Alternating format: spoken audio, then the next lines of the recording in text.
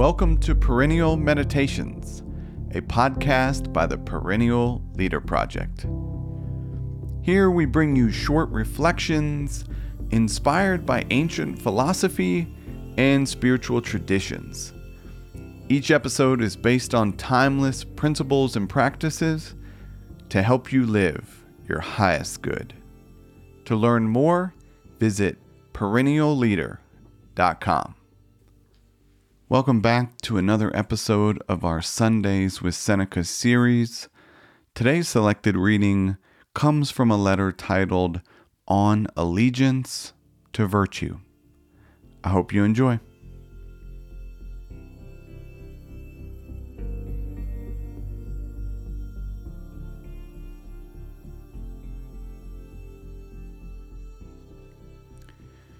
You have promised to be a good man.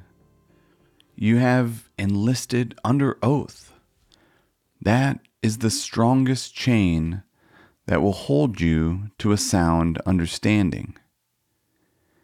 Any man will be but mocking if he declares that this is an easy kind of soldiering. I will not have you deceived.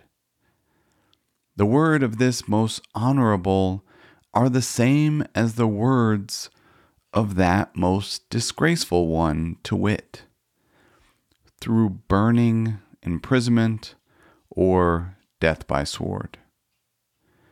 From the men who hire out their strength for the arena, who eat and drink what they must pay for with their blood, security is taken that they will endure such trials even though they be unwilling. From you that you will endure them willingly and with alacrity. The gladiator may lower his weapon and test the pity of the people, but you will neither lower your weapon nor beg for life.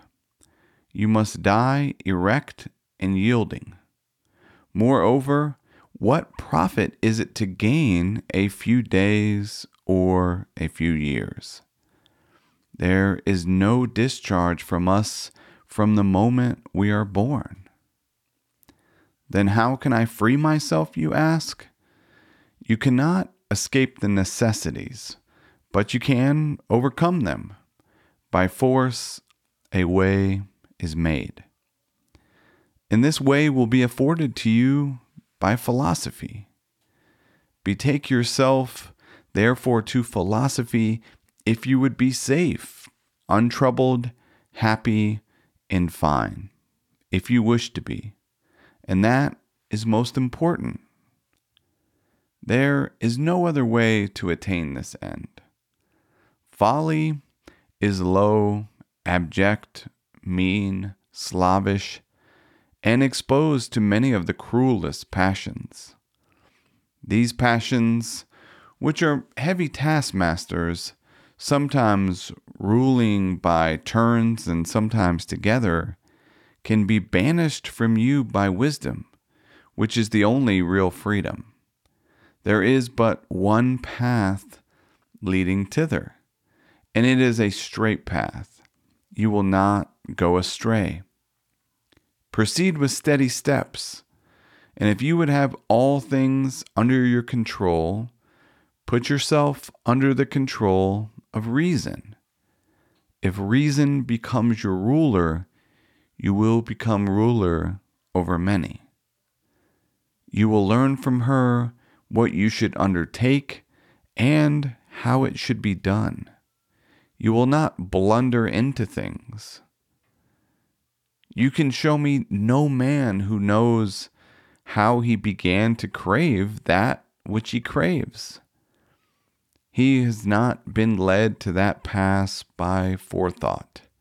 He has been driven to it by impulse.